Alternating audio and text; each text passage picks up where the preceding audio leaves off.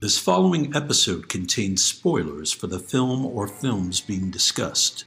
You have been warned.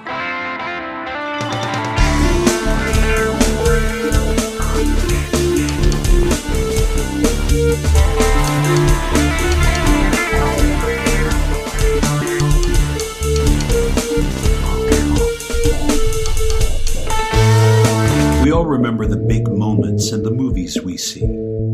The big set pieces, the famous dialogue, the twists, the naked times.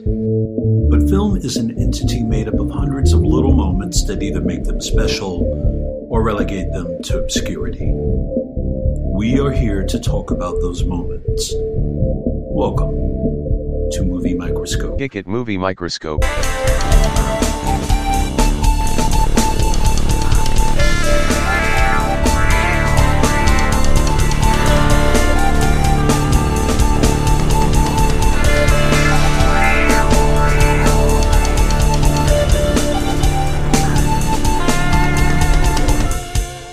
Today's episode is The Rookie. Ladies and gentlemen, welcome to the latest Movie Microscope. My name is Nick Nunziata, and I'm your gracious host. Alongside me, the betentacled, besmirched, bewildered, bewitched, best remake ever, Justin Waddell. How's it going, sir? Man, it's all right. It's all right. How's your weekend? It's fine. It's over. Yeah, but it was a long one. Yeah, Bo? What? It was a long weekend. Yeah. Yeah. I like long weekends. Mm-hmm. Me too, man. Isn't there a movie? Isn't there a movie called The Long Weekend? It's gotta be. I think I just saw right before we started, the screenwriter of Weekend at Bernie's passed away. R.I.P. R.I.P. to a real one. Or did he? Yeah, I don't know his name, but R.I.P. Whatever. And then who else passed away? A couple of people. Your favorite lead singer of Smash Mouth. He died, and then Jimmy Buffett died as well. Yeah. So they always come in threes, Nick. Is that a Victor Salva comment? I will tell you flat out, yeah. I won't be wearing a black armband anytime soon. How come? I mean, I'm sorry for their families, but you're not a big fan. I see. Yeah, you're not a big fan of Jimmy Buffett. I've eaten it in his restaurant before. I met someone that dated Jimmy Buffett before. Dated, you mean probably was a groupie and squared off? Quite a bit younger than he was. I'm not sure her story, but yeah, they were together for a while. I don't know what that story was, but I did meet her a long time ago. My favorite Jimmy Buffett thing, though, in the world is Bill Paxton. Yep. Impersonating him in Club Dread, or at least riffing on him. My cat, I swear to God, he's excited. He waits till recording to get vocal. He's excited. Downloaded Baldur's Gate 3. Yeah, I downloaded it. I had the early thing, and I haven't looked at it. I didn't do the pre-order, but I did the minute after it became available. I bought it for too much money, and I haven't played it yet. And you're thinking about getting Starfield as well? I can't get Starfield. I don't have a system that can play it. I don't have Xbox Series X. It sounds like more of the same anyway. I wanted to buy the system, but I didn't realize that it was still so high, the price. I don't know, man. Yeah. I have plenty of video games right now. Yeah, I just like to buy them. I don't love to play them. As I was downloading Baldur's Gate 3, I was playing a game called Stranded, which is like your plane crashes and you try to survive on a desert island. It's a lot cheaper than Baldur's Gate 3. Do they have a skin where you can add our island? There's a couple buttons. One is you press a button to pick up things, you press a button to drop, the same button to drop things, and another button to scream, "I'm stranded." Those are the things you can do. It sounds better than what I was picturing in my mind's eye. I was picturing a very clunky game where you get frustrated trying to survive, trying to gather you have to get all these stupid ingredients. Yeah. What system is it on? I've been playing on PlayStation. I think you can get it for everything. I think it's one of those games. It's probably like an indie game. I think I got it free somehow with and I just was like, you know what? I wouldn't mind simulating being stranded on a desert island. Are there creatures? I think they're sharks. You're not at risk on the island with sharks. Well, I think probably what you have to do is you have to island hop in this. I think the sharks put a stop to that sometimes. I don't know. It's their job to do that. I'm Team Shark. I could tell you're getting interested. As soon as I said shark, your ears perked up. Is that the term? I mean, what I was hoping is that either there's a Deep Rising kind of thing going on, or there's something lurking, or I like the idea of Castaway the game. Just really, there's no bullshit. You're just Yeah, all you're the just game trying to does survive, is your hair and your beard and all that shit just gets huge. And then you just try to knock your tooth out. That's the big climax of the game with the roller with an ice skate. Love that movie. I know how the game ends. How's that? Trying to get laid. Remember the woman at the crossroads? He's and he deserves it too. You think so? 200%. Yeah, she's he's got a package for her. There's some sort of delivery aspect. He does. To He it. has a package. She drew on a package. She is an artist, and she draws on her packages. He goes. It's one of the packages that was the down ship, and he brings it back home. Right? Yeah, it had wings on it, and in the small print it said, "I'm hot, and I'll be single for the next several years." I'll be While smoking Helen hot. Hunt's getting rid of your ass with Chris Noth. Chris Noth got canceled, by the way. We know that, right? Did we talk about For now. this? He's done. For now. I mean, for now. Chris Noth. I think we have talked about it before. A talent that concussive can't be kept at bay. You can't cancel Noth. He's out. I don't think he's hireable anymore. He's gone. And you know what? I miss him. You know. I know, man. He was like liquid gold on them screens. You know. I really had my fingers crossed they were going to uncancel him so he could be in that Godzilla TV show. Let me look. Let me see if he's on Twitter. To portray Nathra. Oh yeah, he just posted the screenwriter Weekend at Bernie's died. He says R.I.P. to a real one. And then it shows him, and he's at his he's sitting by his fire pit, toasting marshmallows with Matt Lauer. That's right, Matt Lauer. I will say this about Matt Lauer. I always couldn't stand that pile of shit. I will say this to Matt Lauer: committed to the bit. What do you mean? He had a fucking button Oh, he to did. trap people, and they kind of took that and used it for Steve Carell's character in the morning show. Did they riff on Lauer in the morning show? It's interesting. Oh, super Lauer. Is Carroll still on the show? Or Krell? I'm sorry. He's no longer available on the show. Oh, he died? I mean, he's no longer. He made a decision. He suicided? I mean, I don't want to spoil his obvious suicide. Lauer never did. It's so. actually handled really well, actually. Yeah. I'll give it that. Another person canceled. Who was that?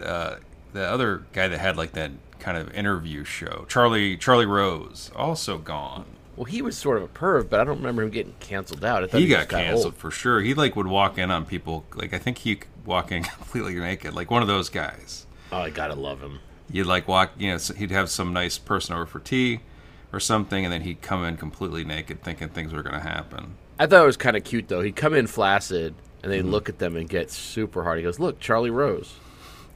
You thought And that then was they'd- cute, huh? It was cute. That sounds nightmarish. Charlie Rose, what a piece of shit. Good riddance to you, motherfucker. Out. Go away. He's gone. You're hoping for a comeback, though, huh? It's too late. Yeah, you think so? I like his show a lot, though. I wonder if he has a podcast. I liked his show, and I love the behind the scenes that they would when he'd naked walk into a room. I don't know much about it. I think that's what he was up to. I like just what he fired. He definitely fired his shot, but Charlie Rose was not exactly what you'd call Brad Pitt 2.0. It's not He necessarily... had to think that it wasn't going to work. He couldn't think that was going to work. Not necessarily a tool of the handsome is what you're trying to imply. This is people in power abusing it. Oh. Charlie Rose, Harvey Weinstein, all these motherfuckers. Well. And Sonia Braga in this movie. All of these pieces of shit.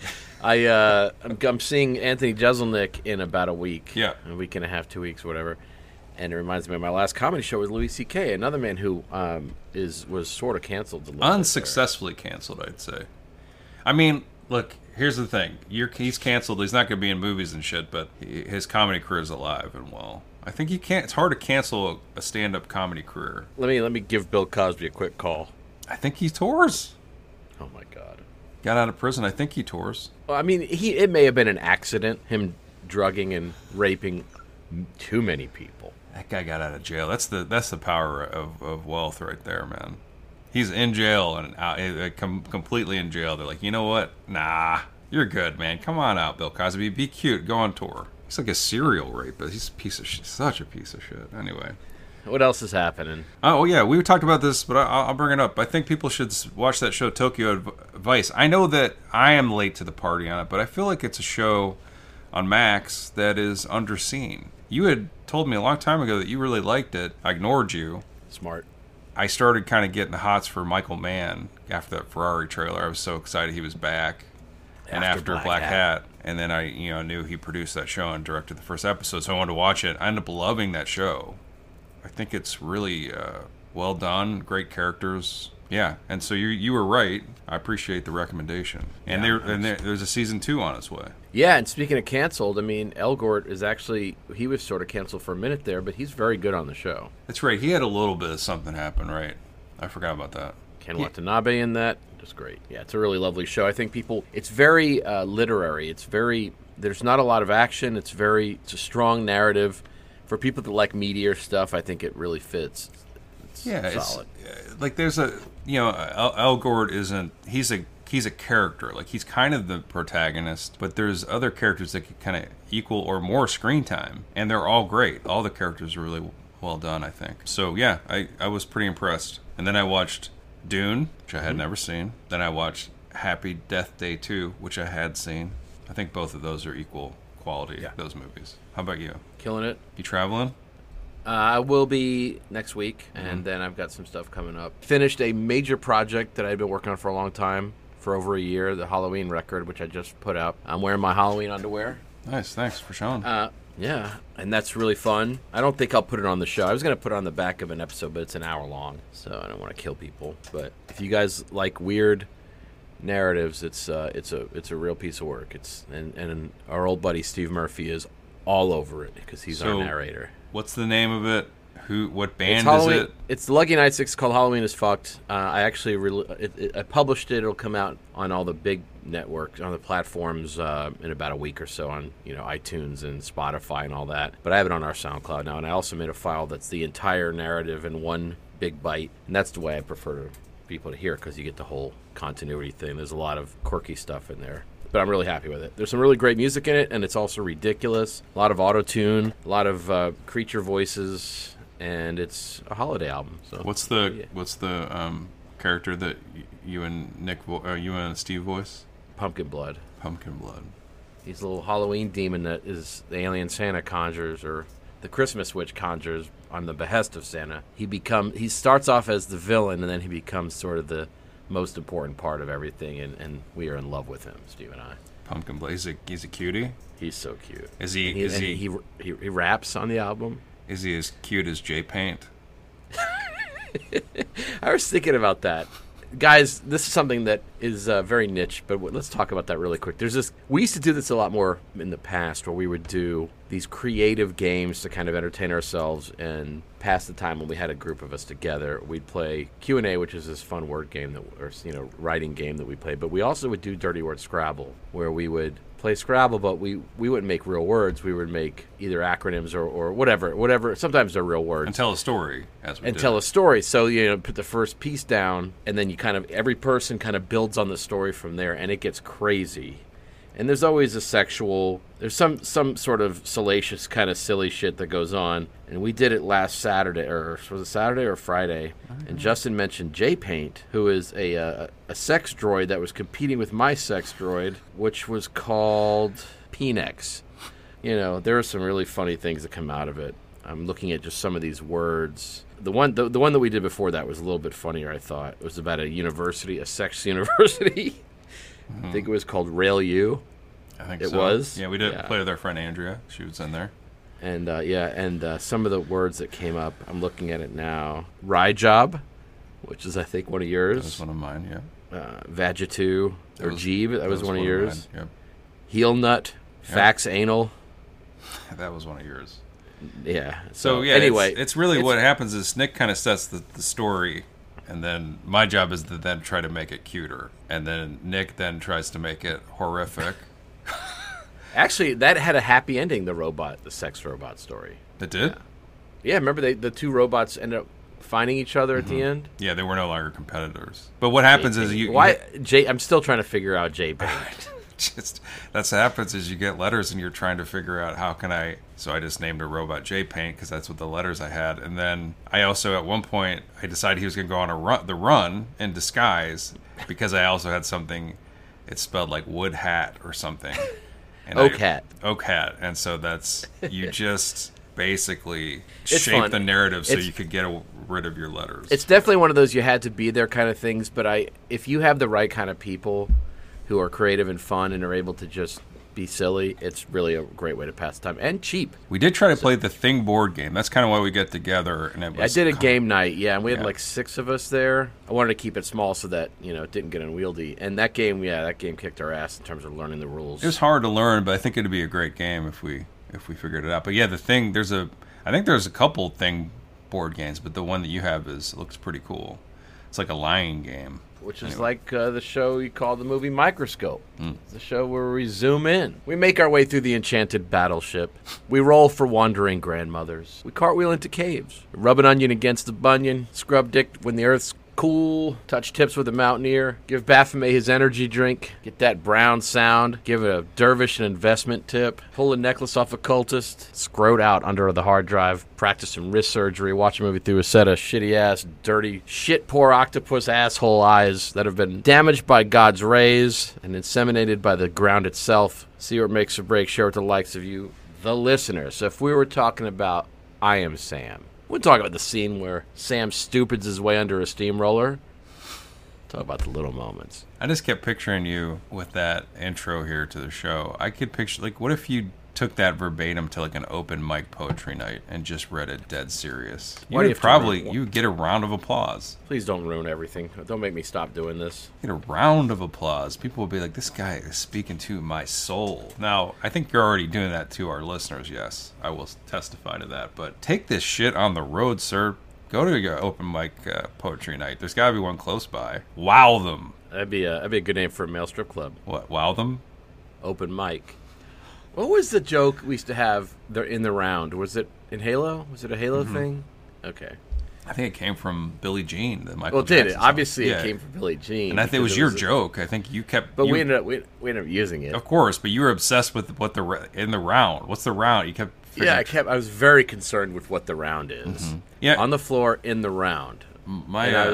Yeah, and so my daughter right now she really likes some Michael Jackson songs for some reason. I guess You tell her what a great guy is? I'm sure she has to kind of know, right? I mean, that kind of just follows him around, right? But she does like Michael Jackson a little bit, his songs. I mean, How does was Michael a talented Jackson, dude. But how does he get a pass? How does he get a pass? Did he get a pass? He's done. He's dead. He didn't get a pass. Obviously dead, but Didn't get people- a pass. I'm all about letting the art be the art as much as possible. I see what you're saying. Without, there seems to be still this heavenly glow around his material. I think people. I mean, that's just like a fault of human beings, right? Like, it's like once you love something, it can do no wrong in a weird way, and that's not everybody, but certainly I think that explains some of his longevity. People then rally around it, like, oh, it's lies. He was, incredible, and they do that for a lot of different people. All right, well let's start talking about Hitler's art. I've got more to say. The Rookie, Nick, 1990.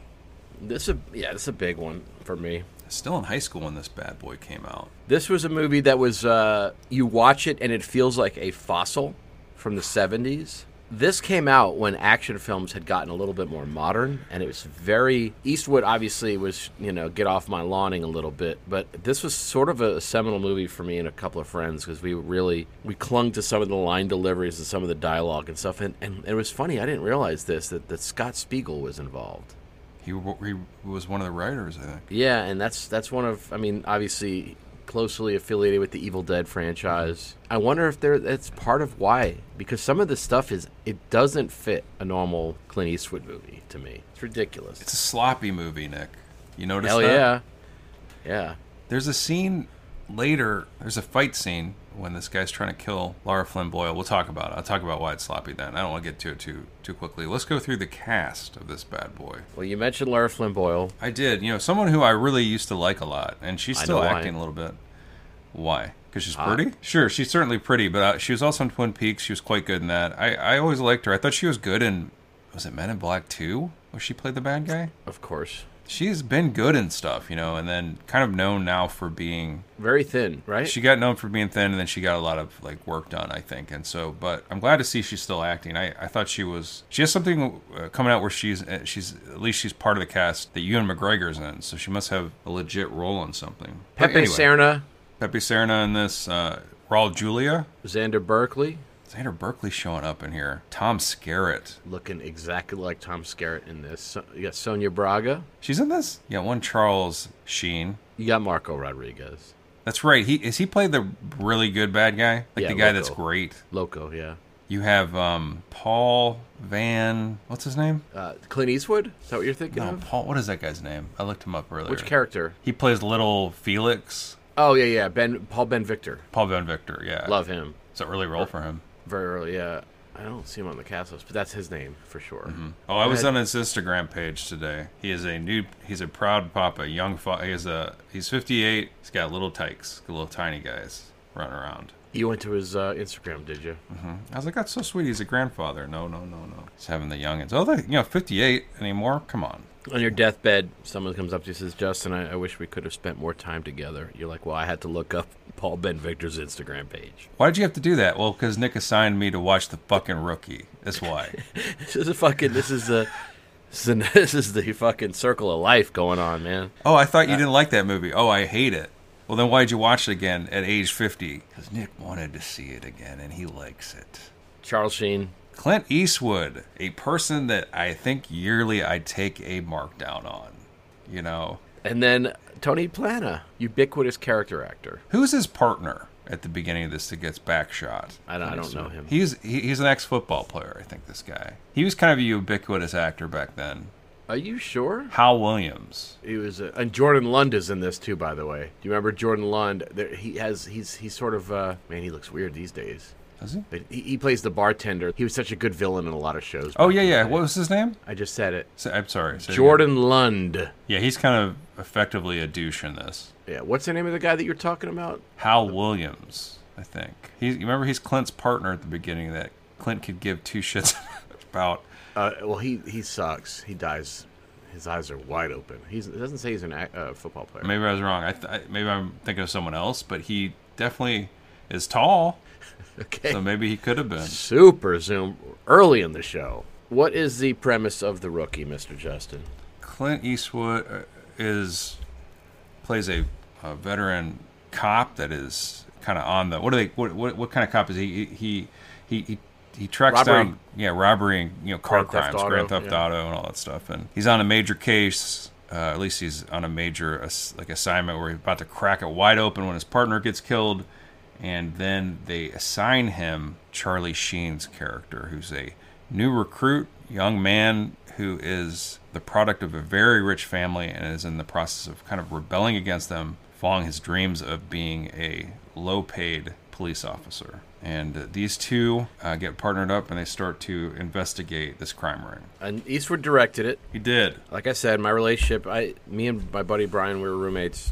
Love some of the dialogue. We had an audio tape of a lot of movie quotes we drive around to, and this had a lot of the ones that were in there. I think I've talked about this before, but this was another movie that was heavy. Oh, yeah, Born on the 4th. This was another one that was on that same tape that we were just loving. I'm sure it's on the tape for a different reason, because what do you mean? The quotes you're quoting, I imagine Pepe Serna in this because his delivery is awful. Is that right? Pepe and Charlie Sheen. I got so many lines and of Eastwood. Oh, my gosh. There's lines from...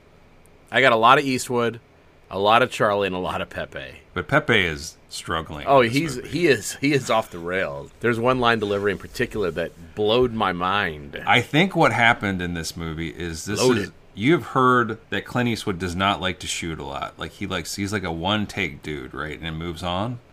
Mm-hmm. There is evidence in this movie that he is that kind of a director. Like you watch a movie like Unforgiven, for example, right? And it's hard to believe that was the case in that movie.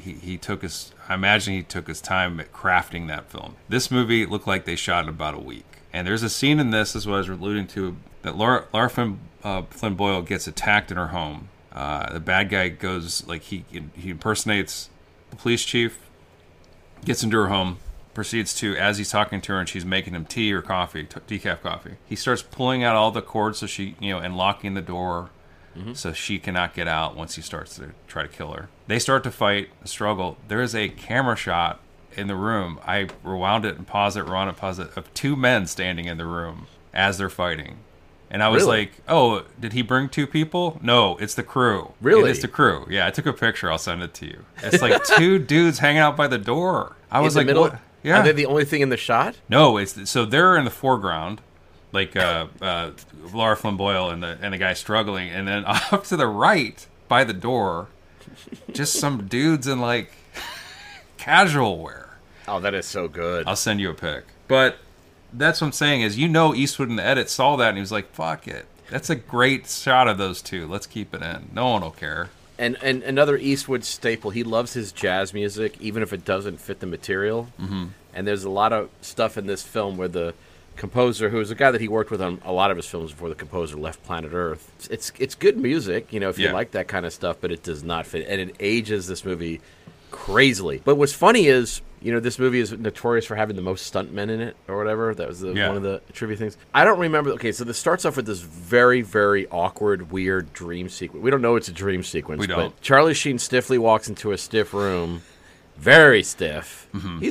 He's always been a stiff actor, which I kind of love about him. It's very weird. And then, it turns out we find out, the main point of it is we find out that he, as a child, him and his brother were playing on a rooftop, as you do, and his brother took the longest fall. Was his brother jumped across from building to building? No, he didn't. What do you mean? He tried to.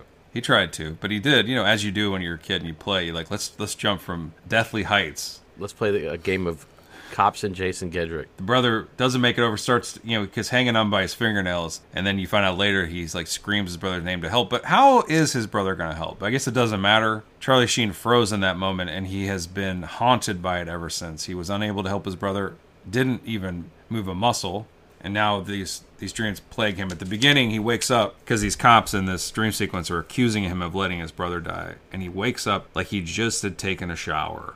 He is drenched in sweat. Yep. And Laura Flynn Boyle goes, this is her whole job in the movie. What's wrong? Is everything okay?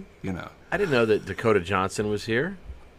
By the way, welcome to the second installment of Sextember. I know we're stretching it with this one. Oh, well, but there is a sex scene in this, and it is an atypical one. It's a doozy, and a controversial one at the time. And this is the one thing I remembered from this movie was this scene. So Clint, I guess, kind of made at least a memorable scene. I remember not liking this film when I walked out of the theater back in the day. Nick, you did really like it, huh? I laughed it's not a good action film necessarily. It's very by the numbers, but I had a lot of fun with Eastwood, and I had a lot of fun with Charlie Sheen in this movie. And it's funny because the thing that surprised me rewatching it, he's pretty good in the action scenes, Charlie is. He's pretty effective in the fight scenes and whatnot, and he's over the top in his line delivery, which makes me so happy. Yeah. But Eastwood's grumpy character in this makes me so happy. He's such a dick. Some of his jokes are so Clint Eastwood. They're obviously ad-libs by him that are not really funny, but they're funny because it's Clint Eastwood saying it. Yeah. I just got charmed by it. I still, even after revisiting this movie after 23 years or whatever it is, it still has I still have a soft spot for it. And I actually liked it quite a bit this time. So good for you. Thanks. I did not like the sex scene. It's a hard one to think about. So Clint Eastwood is, I think, at times a very talented director. I think he obviously has made some great films. Blood work. But he's tripping here, man. I don't know what the... Yeah, I like how you mentioned you thought he was in the editing room. There's no way he was in the editing room. Clint Eastwood was... He makes a movie a year. Mm-hmm. He was well on to whatever was next. He's making a movie now. He's 92, I think. He's directing a movie. Yeah. What do you think, man? I saw The Mule and I liked it. That was semi-recent. I didn't see Cry Macho because that name is called Cry Macho. Now, he did, just to clarify, he did have 3 ways in that movie, right? Isn't that correct? In the Mule? Mm-hmm. He has sex with a variety of people in it, if I'm not mistaken. He's 93, Nick. And you're 16, and I think of Going Blind. What does that mean? It's a Kiss song, also covered by Dinosaur Jr. Oh, hey. So Charlie Sheen comes into the office. Clint Eastwood's dismissive of him. Pepe Serna is the cap, lieutenant. You're skipping over the whole part where his partner gets killed. You got to talk about that real quick. So, well, the movie starts off with an excessive action scene, a way long action scene, right? Where Clint's partner is murdered by a group that includes Marco Rodriguez, Xander Berkeley. Nice to see Xander. Yeah, young Xander. Mr. Raul Julia, Sonia Braga. She is in. She's driving in a separate car. Yeah, she does. She's the distraction at one point. An awful joke happens in regards to her character in that. And they're stealing. They're stealing cars. They're loading them up onto a car carrier, whatever those things are called. And then Clint is onto this shit. Him and his partner, about to take these gents down before they hightail it out of there with the cars. But they do something that Bad Boys 2 later copies, right? And they later, after they're getting away, they start dropping these cars at Clint Eastwood off of the rig. I think it's adorable that you think the Bad Boys gave a fuck about this movie. I think that Michael Bay said this is a huge influence on him, this movie. Especially the rape scene. Oh. Yeah, the partner deserves to get killed and gets killed by Raul Julia. Raul Julia always has, his character is a cold-blooded killer car thief, which is rare. Usually those two worlds don't seem to mix. Usually the car thieves are kind of cool, right? This guy likes to steal cars and blow people away and blow his own men away. Add another nationality to Raul Julia's resume, too, by the way. Yeah, what's he playing this? He's German. German. It's hard to believe. And what's his character's name? They say it a lot. Strom, yeah.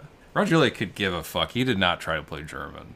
Well, I mean, love that about him. I love that he's played Latin. Mm-hmm. Pulled that off pretty well. He's played M. Bison, who is not Latin. I think he was American in Tequila Sunrise. Maybe not. I don't know. He's a very versatile man. Well, he was a good actor, and I'd say he was in the Addams Family movies he was playing. He was amazing in that. He was so good. He's the best part of that thing to me. Ricci was so good in those movies too. Julia, he was just such a talent. Like in here, he is definitely cashing in paychecks. Like he not necessarily slumming it, but he's not very energized in this. Anyway, that, but this was the only footage they did in his in memoriam. His big thing is on the luggage rack rolling by, dead as hell. Before he kills somebody, he always has a little quip, and it's not even good. He'll go surprise or goodbye, things like that. Your time on Earth is over. Things like that. I wish he would say that. But, he always kind of just has to give him a little exit speech and keeps it brief. He's great. He kills a lot of people. And then Clint Eastwood, there's a long-ass chase scene, leaves his partner's body. There's a lot of people leaving people's bodies way behind in this movie. Clint Eastwood gets his ass kicked in that scene, though. It's funny because he's in the back he drives his vehicle right up into the back of the thing. Right. And then they unhitch it, and it turns over. And he comes out, and one of his eyes is all jacked up, and he tries to smoke his cigar. There's like a running theme of him with his cigars. Yeah. And then he falls over. Yeah, he's bleeding, and he falls over like a sitcom character. Or like an example of a great man who we know is a strong oaken man showing vulnerability. Okay. And falling down, man. It was like it's a joke. He comes out and he goes, "Does anyone have a light?" And then he passes out from his head wound. But it's symbolic of one of America's icons showing fragility in the face of great opposition. I'm surprised the soundtrack didn't go wah, wah. Anyway, so he before you said he left his partner behind. His partner was obviously dead. He went and he did give the cursory like, "Oh no." When he turned his partner over and there was blood everywhere and his badge was shot to shit. Like his badge that was hanging on his chest had like the corner shot off of it. It gets an additional showing in the film, which is nice. It does. So yeah, his partner's dead. I'm glad we finally went back and talked about that. Now Charlie Sheen arrives, and he's as far as Clint's concerned, he's a fresh-faced Nick Polovsky or whatever his name is. As far as he's concerned, he's a fresh-faced punk. Shows up, he's indifferent to him. Charlie, however, is no pushover. David plays David in this. Clint is Nick. Why couldn't they name Charlie's character Justin? Great. Where's the Nick and Justin movie? Whoever created the names of these characters is insane. Because Pepe Serna's character's name is Lieutenant Raid, R-A-Y-D, Garcia. Raid. Why would you do it? Why would you name it? I like it. Raid is a good name, man. And so anyway, there's a sitcom thing that happens here where Clint, everybody's like gives him this. He's like walking through the office, they're like, "Hey, sorry about your partner, man. That sucks." And he's like, "Eh." And he walks into there's no fanfare that this cop died. By the way, he must not have been very well liked. Nick walks into his Pepe Serna's office. I'm sorry, Clint does, and his name's Nick in the movie. Yeah, and starts saying how he's going to continue tackling this investigation. He doesn't realize that Charlie Sheen's standing right next to him, and Pepe Serna stops him, is like, "Hey, this is your new partner." Or he probably just thought it was part of the crew that was accidentally in the shot. But he said "Hey, this is David so and so," and Clint says, "Oh, hey, Ackerman. Nice to meet you." Yeah, Ackerman, and then he pushes him out of the office to continue talking. That's the sitcom part, right? Like the end of this movie, they repeat it. They repeat it with Clint Eastwood in the chief role, and Charlie Sheen's no longer the rookie. By the way, all this talking about Pepe makes me want to go to Ippolito's and get one of those appetizers. You know what I'm talking about? I don't know what appetizer you're talking about. They have an appetizer called the Pepe. It's a sausage roll. It's really special. It's good, huh? I haven't been to Ippolito's for a long time. We need to go. This is a little sausage disc wrapped in dough, sprinkled with a little bit of honey, I think, and baked out. Oh. I bet the Microscope eats for free there. You know what I'm saying? In the history, in the this wide-reaching. Your money's no good here. Where do we get that? Like, who is saying, "Hey, you guys in the Microscope, come and eat for free"? We're gonna have to start our own restaurant to get that treatment, I think. And then we'll realize that we're losing so much money. I don't want to eat for free. I don't want to eat for free. I want to pay for. I think. Then all of a sudden it's a transactional relationship. Right? I'm the dick. What now? What I want is just adulation to come out of the server. I want them to trip over themselves being dumbstruck by being in our presence. I'll pay for the food. I don't want to be any of that. I want you to lose your business at the table. Make a fool of yourself, gushing. Mm-hmm. Justin, here's a free Sprite on the house. Why? Because you did the dark. Yeah, that Robert Carradine impersonation in that Wavelength episode, man, you really burned me out. What do they sound like?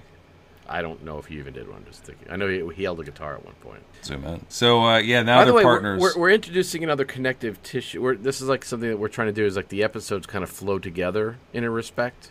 And they don't, but we're trying to connect. No, absolutely they do. Okay, well, yes, of course they do. There is money strewn about on the Bed and Indecent Proposal, and there's money strewn about on the tarmac in this movie. Such a good call. Connective tish. I like it. Yeah, so we're going to have to, that's what we're going to do from now, is try to make sure we connect the movies that we do. And so going forward from here on out, just you heard it here first, the money on the bed connected to the money on the tarmac. It's going to be weird trying to tie The Passion of the Christ in with Serbian film. Have we mentioned it yet? Back to back. Have we mentioned it yet? No, that Eastwood is shooting the sequel with Cadiz. He's not. No, he's not. What do you mean? Gibson is. What'd I say? Eastwood. Oh, fuck. I meant Gibson. Yeah, Gibson Although is... Eastwood remembers those occurrences firsthand, so he might be a better choice. Because he's old! Gibson got Caviezel back, and after the huge hit Sound of Thunder, what is it? Sound of Freedom, made all that money at the box office. Everybody's probably thrilled to have Caviezel in another movie. He's a gigantic piece of shit, but he can't act worth a fuck. But yeah, let's get him in a movie. And Clint Eastwood's like, who would best represent Jesus Christ himself? Jim Caviezel, obviously. Let's get him in here, 50-year-old Jim Caviezel playing Jesus, and let's do it up for a sequel. And they're going to do it. It's going to be, he said it's going to be kind of a lot of dream sequences of Jesus spouting QAnon shit. It's going to be pretty great, I think. Will it hold the record that Sound of Freedom does, though? Most sold-out theaters featuring no living persons inside. I know a lot of people did go see that film. They said it's actually not a bad movie on its own right. They said it kind of is. I read an article about how it kind of doesn't get its target right. It's trying to expose certain things it does not. So I don't know. I'm never going to see it, so who gives a flying... Episode. No. Are we gonna see? I would see it for the show, but other than that, I'm not gonna watch it. Bill Camp is in it, and I do like Bill Camp. Love Bill Camp. By the way, tomorrow's a big day. Your Sky Dweller game comes out, but also new Stephen King book, Holly, comes out tomorrow. Holly, based on the character Holly Gibney, right? Like Stephen King really found a. He really loves that character. She's really made her way into a lot of things. Yeah, and the audiobook features the lovely actress who played her in Mr. Mercedes doing it, the girl from Succession. She reads it. Justine in character. Loop. Justine Loop. Yep. So she reads the book. That's awesome. What a great thing. Like I'm glad. Like for example, I really did like the show The Outsider. I love it so much. I did like What's Her Face's Holly. Yeah, she was great. Cynthia Erivo. But I think it would have been cool to have that tie-in to Mr. Mercedes, right? Have the same, but it's okay they didn't do it. I think Luke played her more affected than Cynthia Erivo did. In Mr. Mercedes, she played her a little bit more affected as she is in the books. Erivo was more likable and more accessible, even though she had some quirks. The character in the books is off. I mean, in a good way. She's a cool, quirky character, but there's a broken part. It seems like almost with the way that. And she was good, huh? Oh yeah. She's watched really, Mr. Mercedes. I haven't seen that show. I loved it. I loved it to death. All 3 seasons, right? I didn't see the third one because it's so hard. They had it. You had to watch it in a reflection through an eclipse or whatever to see it. You know. But I remember the first season, I was able to do the DVR with that, and it was really well done. And Brendan Gleeson rocked it, man. He's a good actor. Anyway, so Charlie Sheen's the new recruit, new rookie, and he is paired with Clint Eastwood, who is dismissive of him. And instantly we see these two sort of meet and cute in a way. Eastwood doesn't want him to get in the way of his investigation that he's not supposed to be doing into these auto thieves. That's become a homicide investigation, yet he's still trying to deal with it. And Charlie Sheen actually is an effective dude, but Clint Eastwood doesn't give him the time of day. We find out very shortly, however, that Mr. Ackerman is an adept mechanic, knows his vehicles, knows his fighting, and is a good listener. Let me stop you right there. Did I mention that Jim Caviezel was a piece of shit? I'm worried that I didn't clarify that enough. Did I mention that him? Anyway, so this is what... By the way, probably if you met him, you'd probably fall in love. You'd probably be like, this guy is... what a sweetheart. Would never meet him. I would turn down the chance. Fuck that dude. What if you were stuck in an elevator with Jim Kiv, and then he turned out to be an absolutely astonishing guy? And maybe all that stuff that you read about him is the exception rather than the rule. Maybe he's a good dude. Maybe he is a person of interest to you, and you don't give him the fighting chance. Nice person of interest. It's a show, right? Yeah. No, he sucks. I would not. I would be. What at the top of the elevator? If I got stuck in an elevator with him, I would try to climb out the top, put my foot on his face, and try to get out of there as quick as I could. You'd be praying for Logan Marshall Green to be in the elevator with you. Devil. Classic. I was going to say, did it strike you as odd when they go to Clint Eastwood's house that he has 1,000 motorcycles and cars there, and they're all classics and incredible? Like, he's a cop. And his job involves stolen vehicles? Yes. Did you think that was a little odd? I just thought it was an 80s cop movie. Charlie Sheen keeps like going, can't believe you have the 1903 Diamond Corvera and the 1620 Felicity Huffman. He can't believe there's like all this shit he's seeing, all these classic cars. I'm like, man, how does this dope all these awesome cars? I think part of the thing is Nick Pulaski, it's on the take, was around when they invented police. So he's had a lot of time to save up because he is the oldest. I mean, he's old as shit in this. He's Clint Eastwood is not much older than us in here, right? Like this is 1990. This is 35 years ago, 34 years ago. Oh my God, it's that long ago. 34 years ago, and so he's 93 now. Let's do the math. Late 60s, late 50s. Is that right? Late 50s? That's right. That's the math. Am I right? 93 minus, do it. 93 minus 30. It's 35 or 4. Oh yeah, so it's 58. Yes. He's the age that that one guy is now that I went to his Instagram page. Paul Ben Victor? Yes. We did a movie of Paul Ben Victor before. Oh, we had to have. We've also done a film. We've done a Pepe Serna as well. I can't. You better remember this stuff than me. Do you remember which films? No, I know it wasn't Scarface where he survives. Is Pepe Serna the guy that gets chainsawed in the shower? Mm-hmm. Holy smokes. What a great death. Iconic. Horrible death, but iconic. The little death? Is that what you used in the last episode? You know what that means, right? The orgasm. Orgasm, yeah. But I just love that it's such a Victorian kind of term. It's such a poetry thing, yeah, which you should maybe insert into your open night poetry thing that you're going to do. If you're not going to do it, I'll print this shit out and do it. If you do it, it'll be an active mic night. It's inside joke night. But these guys they start to form a connection. We find out that there's a scene where they go to. So Clint Eastwood is not subtle as a detective, and he goes to this country club where Raul Julia and his cronies are having lunch. Mm-hmm. And the twist on the scene is that everybody recognized David Ackerman, the rich kid, and he ends up turning the table to some extent. All of a sudden he's the mentor in this environment. Right. Exactly. Love it. And we don't know yet why people know him here. You assume that it's because he is obviously been there before. Why? Well, he's probably maybe connected to wealth. And you do find out that Tom Skerritt, his daddy, is a very wealthy man, Nick. And you know why? Tell me. He sued that fucking alien. Do you know what I'm saying? For killing him? Yes. Sued him. Got super rich. That'd be awesome, wouldn't it? I don't want to spoil your nud, but Alien takes place post The Rookie and post Noah.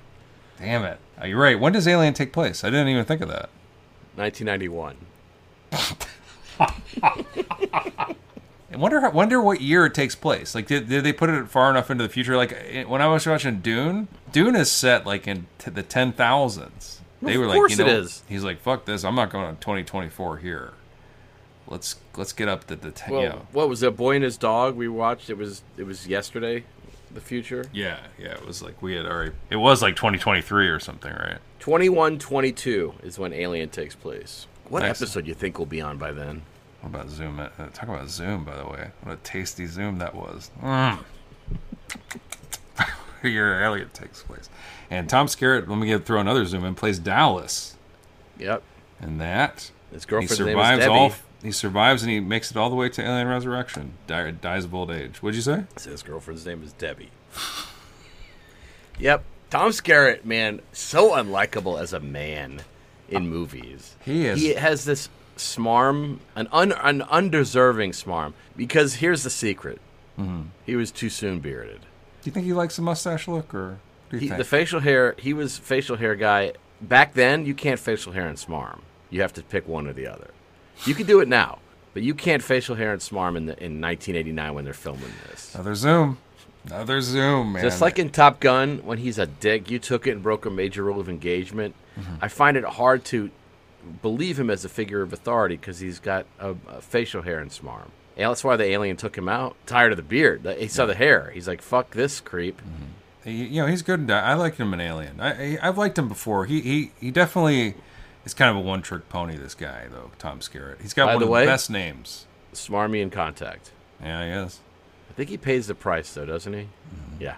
He's known in the industry. Tell me. Early beard? Pennywise's Bane. Pennywise's Bane. Okay. Tom Skerritt. Scares it. Skerritt.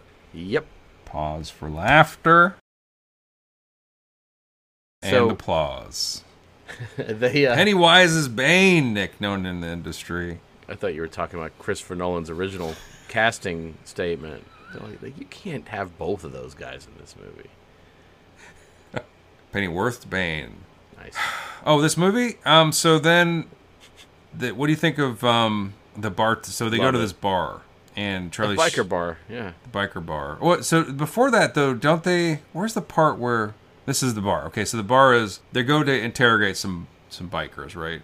What are they doing here? Looking for... What's Clint Eastwood's mission here? Obviously the Loco has been known to hang out there. Little Felix, maybe. No, Little Felix is there for sure. Paul Ben Victor, baby. And Clint Eastwood gives...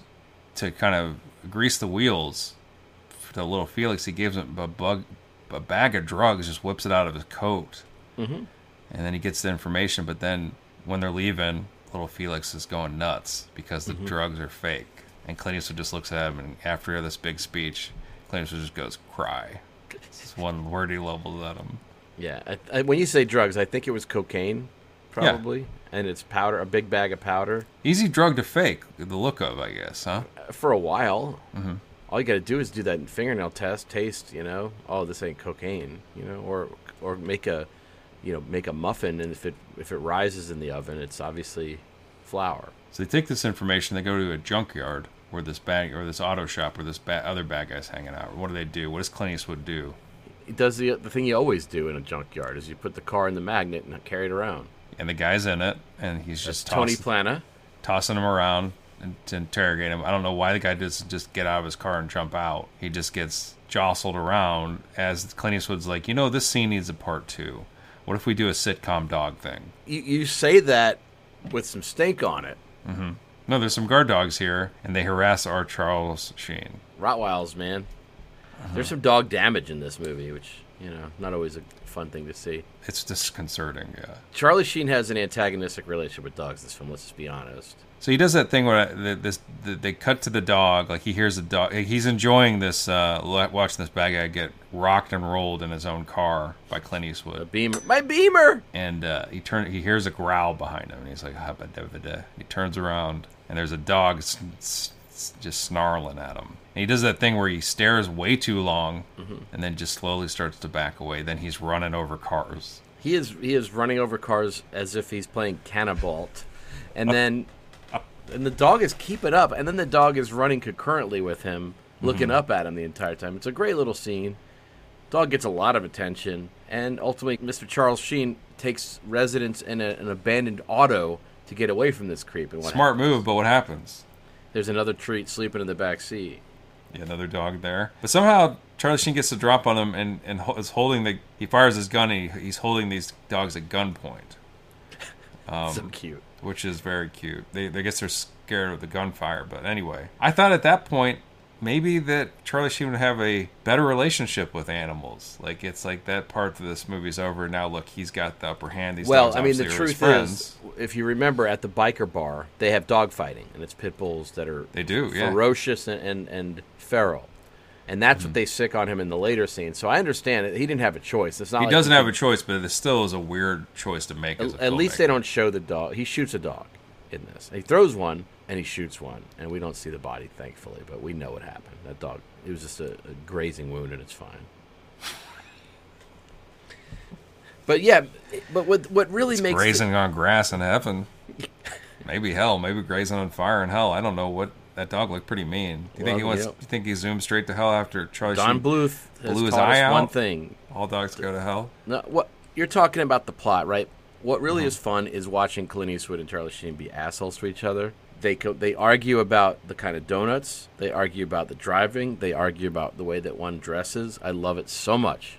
In one scene, they lose their minds. There's a couple of scenes, and there's this. He also says, do you remember when Clint Eastwood says somebody ought to have their ass removed? He does. I do say that. For after having a Green Lotus Esprit. Guy paints a car like that, he should have his ass removed. Yes, of course. Adorable. Charlie Sheen, and then there's an argument in a car where they are just grumpy at each other, and it is so much fun. They're grumpy, and then Charlie Sheen goes like, "Why do you want this guy so much?" Like Raul Julia, "Why do you want this guy?" And Clint Eastwood was like, "He killed my partner." You know, like Clint Eastwood voice. I can't do it. And Charlie Sheen says, "I know, but there's more to it." It doesn't win him over. He goes, "I know about that, but I'm not buying it." I also like the fact Charlie Sheen... He's not buying the guy killed his partner? No, he's not buying that is the main motivation that he's... And I guess it isn't. It's a weird thing to say to somebody who... I'm not buying that I think he's alluding to the fact that his character, Nick, is more selfish. He's being selfish because he got beat. Do you remember when he makes fun of Charlie Sheen's wearing a suit to duty? Wears a nice suit. You know what Clint Eastwood says? "You look like an old fuck." And I love that that's Clint Eastwood saying that. Talk about Mr. Pot and Mr. Kettle. You look like an old fuck, but a great line. And then, of course, Charlie Sheen holds his own tooth to tooth with Mr. Clint. He does. There's the bad guys. Clint Eastwood's destroying their cash supply. He tells this camera crew that he's happy to do it. He wants this bad guy to suffer. Like he knows he's screwing with them. And Raul Julia's like, "Oh shit, gotta get some money." And so he goes to rob a casino. What? This is a big scene in this movie. Okay.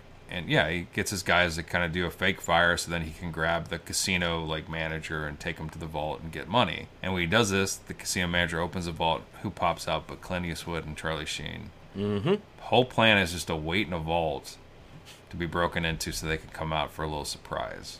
Mm-hmm. They got these bad guys dead to rights, guns on them. Fucking works. It works for a second. And then the bad guys turn the tables. Oh. What happens? They kidnap one Clint Eastwood. They shoot Charlie Sheen in the back 3 times, Sonia Braga. What happens is she starts to walk towards Charlie Sheen and he can't shoot her. He can't bring himself to shoot somebody. He's never done it before, I guess. They blow Charlie Sheen away. He's dead. He's done. And kidnap Clint Eastwood so Sonia Braga can then sexually assault him later. But Charlie Sheen is actually wearing protection, unlike Clint Eastwood later. So he survives that back blow. But what do you think of all that? Them popping out of the vault. Were you surprised? Nope, but I loved it. It hit my spots. Charlie Sheen has, we see him in his demure state, but he gets shot And he goes a bit off the rails, off the res. He decides, does. I'm going to become a one-man Charlie Sheen army. He starts kicking ass. He borrows one of Clint Eastwood's motorcycles, rides without a helmet at one point, which is the ultimate badassery. He gets tough in his bathroom and tries to be Martin Sheen, breaking mirrors. Headbutts a mirror, yep. Yeah. He's grumpy with Laura Flynn Boyle, who doesn't like seeing her loved one losing their mind. He's a little gruff with her. She's wearing a Body Master shirt. It says Body Master on her shirt, which I thought was odd. I wonder what that is. Can we zoom in? It's not a body glove, right? No. Body Master, is it like a gym or something?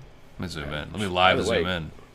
Her body is a master in this movie, by the way. Maybe it's Rick Master's reference. Probably a gym, I think. Yeah, and then he goes and burns the bar that we talked about earlier. He goes back to that bar, starts to ask a little bit of questions, gets the same resistance as he got earlier, and he goes absolutely apeshit and basically burns down the bar. And he fights a ton of people with pool sticks, with fists, with kills some dogs.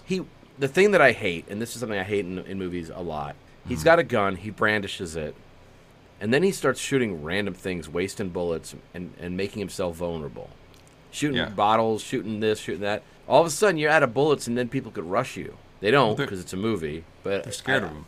I wish that he would have shot less bottles. That's a big criticism. Well, he's not going to shoot people. He's there to intimidate and scare everybody. Fire a warning shot, and then and hold this very lethal instrument in a manner in which they could be shot, but don't start killing bottles. What do you think when Raul Julia was getting out of that casino with his hostage, and he had a gun in Clint Eastwood's mouth, but he just basically had him a little bit in his lip, like under. I loved it. Like Clint Eastwood was like kind of sucking down it like it's a straw. I loved it. And he goes, if you move, he was telling the cops, if you try to do anything, I'll shoot him. And it looks like it would just shoot his lip a little bit. It would hurt.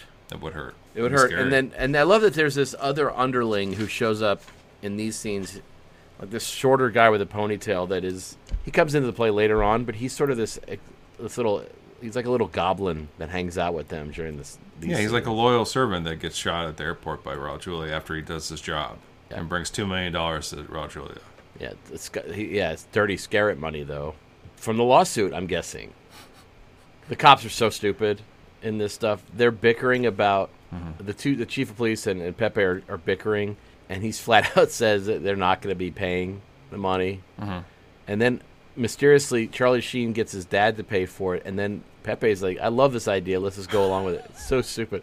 But let's talk about some line deliveries by Pep. Okay. Because there's one in particular, obviously, that is the big one. Okay. Do you know what I'm talking about? No, just tell me. I want you to tell me. I don't remember any of his lines. I didn't write them down. I think you're talking about how bad his line deliveries were. They are. I didn't write his lines down. So there's a scene where Charlie Sheen is starting to kick everybody's ass. Clint Eastwood is currently kidnapped. They basically need to go find David Ackerman. And so he goes out into the squad room and says, we need to get a search party, go out looking for him. And two guys get up and start to try to get away. And he singles them out. And these two guys don't want to do it. They're like, come on, Lieutenant, give us a break. And he interrupts them and says, "It's not just a job. It's a fucking adventure." It's sort of like Jeff Goldblum's jumbo shrimp motherfucker line in Deep Cover. It doesn't make sense. Like, first of all, when you're doing and you're delivering these stuff so poorly, don't give the actor lots of things to say or lots of words to say. Yeah, that is, and it comes out of nowhere. It's not even the right response, you know. But I'll tell you what, I was giddy in the movie theater when it happened because I could not believe what I was seeing and hearing. It doesn't make sense because, first of all, that's a Marine or it's a military line. Army. It doesn't apply to the context of what they're talking about. It's obviously either an ad-lib or just a horrific moment, but I love it. I don't think it was an ad-lib. I feel like, and look, Pepe Serna works to this day. Probably a good actor. Here he's a little bit lost, but he seemed frightened when he was delivering You say lost, these lines. I say an integral piece of the weird dynamic that makes this a charming venture. Fair enough. I mean, it's definitely odd in this. It came out in 1990. It was past its sell date. Yeah. It's a fossil. But that's what I sort of love about it, is that it is so tone deaf about its marketplace and about what a cop movie needed to be in 1990 that I kind of, it almost feels like it's a multiverse movie or something. I love it. Do you want to talk about more of his lines, or? That's fine. No, what else did he say? Come on. No, that's fine. That's the main one. Charlie Sheen at the bar, as he's about to burn it down, he pours alcohol over the counter and he says, "Let's get hot." And Clint Eastwood, the director, heard that and said, "Okay, let's have the hottest scene in movie history then. Well, but he also, that's after he's walking around going, "Come on, motherfucker! Come on, let's go!" It's the stiffest Charlie Stiff Sheen walking around going, "Come on, motherfucker! Come on!" It's so funny how stiff he is saying these these tough lines. You want a drink? You fucking thirsty? Let's go! It's so funny to listen to him say that stuff. It makes me so happy. Yes, and then he says, "Let's get hot."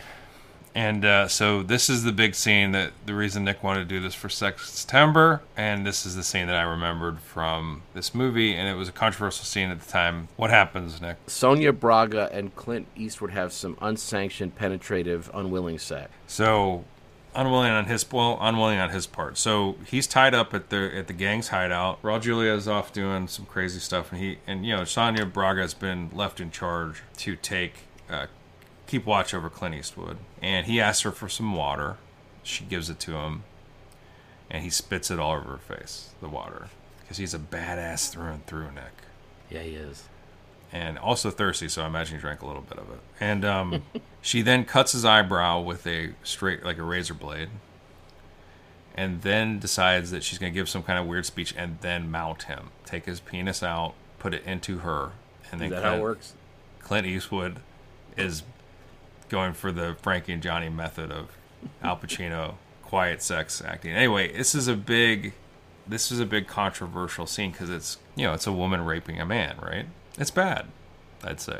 What do you mean? It's unnecessary. It's stupid, it's weird that Clint Eastwood directed this shit because it just feels like it's his It's bad fantasy. Because were you not aroused, or what's the reason? Sonia Braga's fine. She's very pretty. She's in a lot of stuff. I think. That I haven't seen. She was in Kiss of the Spider Woman, correct? With Raul Julia, I think. Yeah, they were in 4 movies together. Yeah, they were. Okay, so good actress. Any relation to Alice Braga? Out of curiosity, Alicia Braga. I think it's Alice Braga, isn't it? Is it Alice? I thought it was Alicia. I mean, she was in the Predators movie. Mm-hmm. Wonder if they're related. It's definitely a cool last name, but I'm just saying. Good name. Clint. It just feels like he's getting his little fantasies out on screen here. Alice Braga, her niece. There you go. They are related. And of course, what happens is that Sonia Braga is enjoying this, because Clint is huge inside. He's a super stud, and she says to him, "Don't lose it." It comes up twice, because she also videotapes it, and they have to accidentally play it back so Raul Julia could see it. This cuckolding, but. Yeah, don't lose it, meaning... His erection. His bowels, right? No? So we're talking about Pennywise again? I don't think she's talking about his erection. What do you mean? I wonder if she's talking about his... Business? Yeah. Same thing. They're related. Anyway. I thought it would be amazing if she said, "Don't lose your business." A wildly weird scene, Nick. And, the fact that Clint directed this is just the little cherry on top of the cake here. It's a memorable scene because it's hot and sexy. What? I don't know. His chest is large and stretchy in this. She does bite his. She does get a suckle on Clint's teat at one point. But I don't know, man. I don't need to see this on a Sunday, or it's a Monday, right? Labor Day. It was work to watch that 6 times. I did have to rewind it a few times for sure. I did rewind it once to hear what she was saying, because she does talk a little bit to him. What does he say? Nothing. Of course not. You know what else he didn't say? Cut. She did anyway. She threatens to cut his peep with the little razor. Yeah. Which would have been great if that happened instead of the rape. Like if she cuts his dick off. Mm-hmm. Clint Eastwood, the masculine filmmaker, legendary Western hero. Remember that movie where Clint Eastwood's a cop who gets his dick cut off and doesn't die of shame in the movie? He actually continued. Yeah. The one thing I noticed that I said, you know what's going to be funny, is I bet she dies in this, and I bet Clint doesn't kill her.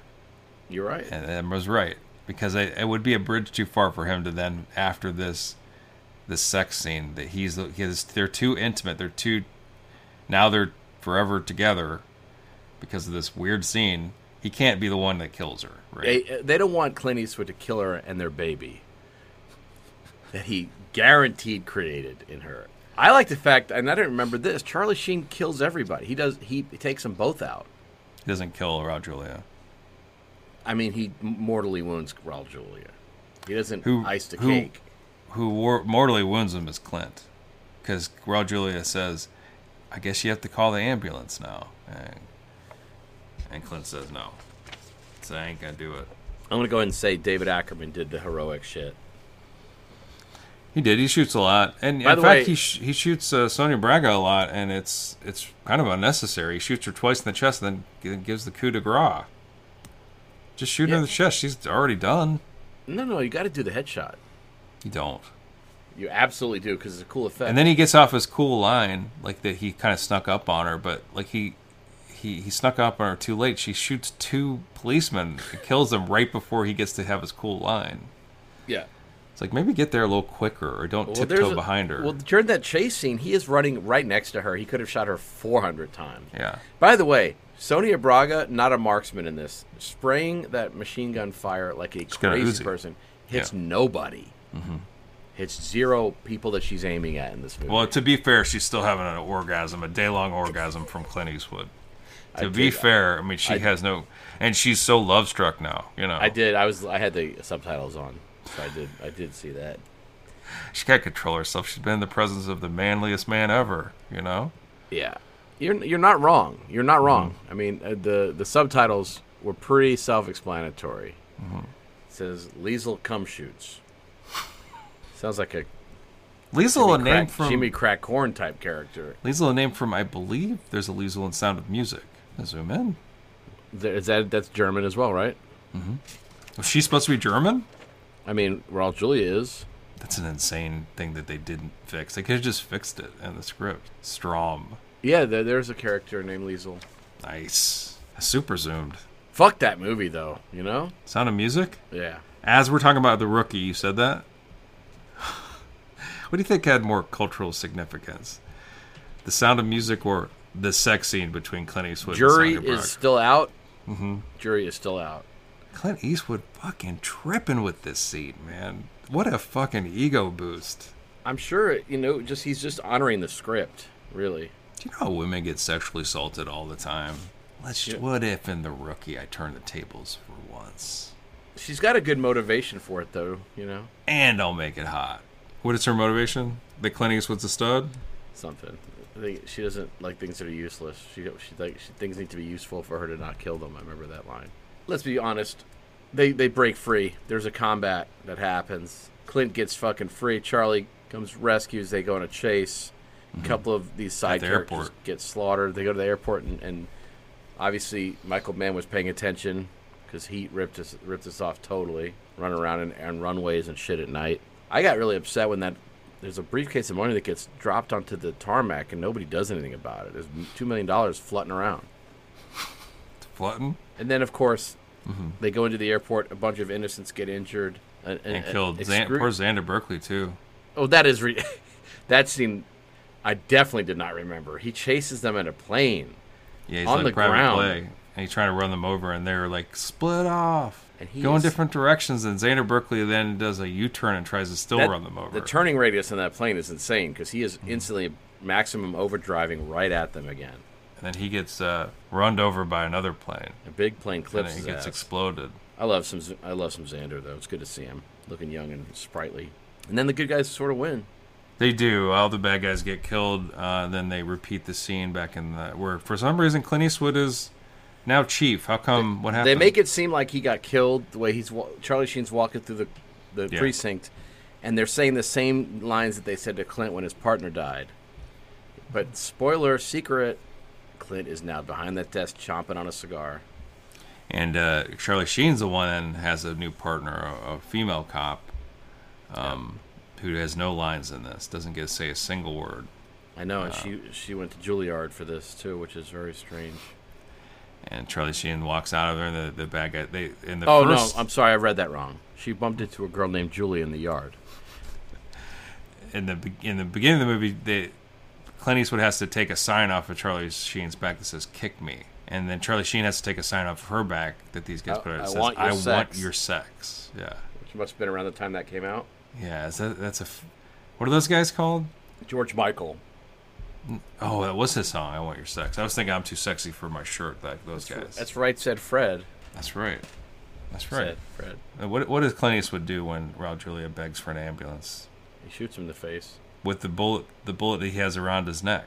He has a bullet on a chain around his neck so he can... Well, if Liesl died, he would kill himself or vice versa. Those poor guys. All right. By the way, I don't know if you heard this on the set of Sound of Freedom. Jim Caviezel's band would play sets during off hours. Oh, wow. Yep. Pretty cool. What's the joke? I don't get it. There's no joke. His band would play, though, during quiet moments. Yeah? So the movie's over. Charlie Sheen has a new partner, Clint Eastwood, and then they walk down a hallway, and the credits roll. What's this woman that is a partner? I'm going to look her up. Let me get a little here. Let me get a name of this person they gave 0 lines to. Oh, the band's name is Right Said QAnon. I was waiting. And all the lyrics like, I'm too sexy for this QAnon. You know, stuff like that. Let me see here. Heather Torres is the partner's name, played by Roberta Vasquez. Oh, she's great. I love her. She actually has had a storied career. She had last worked in 1993 in a movie called Fit to Kill. Yeah. She played a character named Nicole Justin. What the? You might remember from Sins of Desire as Motel Girl. Hard Hunted, Nick, as Nicole Justin. What? Is there a series? Is she in some kind of series where she reprised? Oh my God, Do or Die as Nicole Justin. Guns as Nicole Justin. What is happening? What is happening? It says here, though, that she runs the Liam Neeson Taken 3 fan site now. Oh, she was in Andy Sedaris, that guy's films. That's why. Sexy films. Yeah. I guess when Eric Estrada stopped being available, maybe? He's in the first one with her. Are you kidding me? Guns. Eric Estrada is in the poster here. Roberta Vasquez. Well, you got to bring Justin. You got to bring Nicole Justin back. You can't just have Nicole Justin. She's in 4 of those films. Nicole Justin. Oh my God! I remember that Guns poster in the movie in the Blockbuster. Holy shit! You remember Hard Hunted, right? I mean, of course. How could I forget Hard Hunted? I mean, I've seen it, dozens. Yeah, they just spend the whole movie trying to shoot Clint Eastwood's erection. I can't believe a movie called Hard Hunted features Tony Peck. I think it's so weird for them to be hunting for Clint Eastwood's dick, and they're covering themselves with the scent of his piss to mask themselves near his dick, which is just such a weird hunting thing that people do, is spray dick piss onto themselves to kind of blend in. It's like, you're cozying right up next to the dick that you just extracted piss from. Why didn't you kill the dick when you killed the piss? Such a good question. I'm going to read you that. An international arms dealer will stop at nothing to retrieve a stolen Chinese nuclear relay hidden in a jade Buddha figurine. It's up to a group of undercover federal agents, a.k.a. Nicole Justin, stationed in Hawaii to stop it from falling into the wrong hands. She, in the middle of all these movies, in her Nicole Justin run, she graced the set of The Rookie. Justin, you just woke up a dormant fucking memory in me that I cannot shake. What? Let me make sure I got the name right. I do. So, in 2010, I was contacted by the widow of Andy Sedaris. Arlene Sedaris. And we became pen pals. Really? Because she liked the site? This was after the site, I think, but or maybe not. Maybe not. Arlene Sedaris sent me some press releases, and I responded to one of them, and we had like a little conversation going for a stretch there in 2010. And you brought Andy Sedaris. Oh my God, this thing came full circle. Did you demand the return of Nicole Justin? I said, Arlene, are you any relation to the cat from Garfield? Andy died. Mr. Dandy Andy died forever in the year 2007. So she was. That's what she was trolling. She's heading. What do you mean she was trolling? She was a widowed. She was like, I need another. Well, she was trying to probably just promote this guy's movies, or her. Maybe she's a producer as well. Does she continue on in the film business after he passed away? Of course she did. She produced Hard Hunted. Holy shit, she's a producer on Killers of the Flower Moon. She's in there. Yeah, Arlene Sedaris, good for her, man. It's good to see she's out there killing it. She produced Hard Hunted. What a great name for a film. I'm not going to argue with you. The world's hottest undercover agents are back in Hard Hunted. Arlene Sedaris is a badass. Let's just be honest. Yeah. She kicked ass. She made weird movies. Still out there killing it. I mean, she's not. I don't think she's making movies anymore. But Andy Sedaris, that guy. Did he do Hard Ticket to Hawaii or whatever? I don't remember. I never saw any of his films. I don't think. But he was a little bit like, what's the guy? The Russ Meyer, right? Is he Martin a little bit Scorsese? like that? Oh, sure. Malibu Express. I mean, You watched some of his films? I don't like those kind of exploitation movies. I know a lot of people think that it would be an on-brand thing. I don't like things like that at all. I guess they're He kind of did do Hard Ticket to softcore. Hawaii. Probably a lot of nudity and stuff. Yeah. A lot of action and nudity. I remember Pneumatic Shannon Tweed bleach would. blondes. Shannon Tweed kind of Shannon cornered the Tweed market. that's who. Different person. Cornered the market on some of that kind of stuff, right? Didn't she do like sexy versions of like Die Hard and stuff? I remember those too. I've never seen them. There was a Not whole too late. mess of actors back then that were known for those kind of things, right? Mm-hmm. So look, the credits rolled, and there's not a lot of names that are of value in this. But what'd you find in there? The first one I saw was little VB. I don't have it. Vince Baldino. What do you think? I like Vince it. Baldino. How about you? Who'd you see? I liked CM. Don't have it. Cotton Mather. Cotton Mather from Scream? That's a little different. Cotton Weary. Yeah. Cotton Mather sounds familiar to me. Open up the crayon box, Nick. I had KG in this.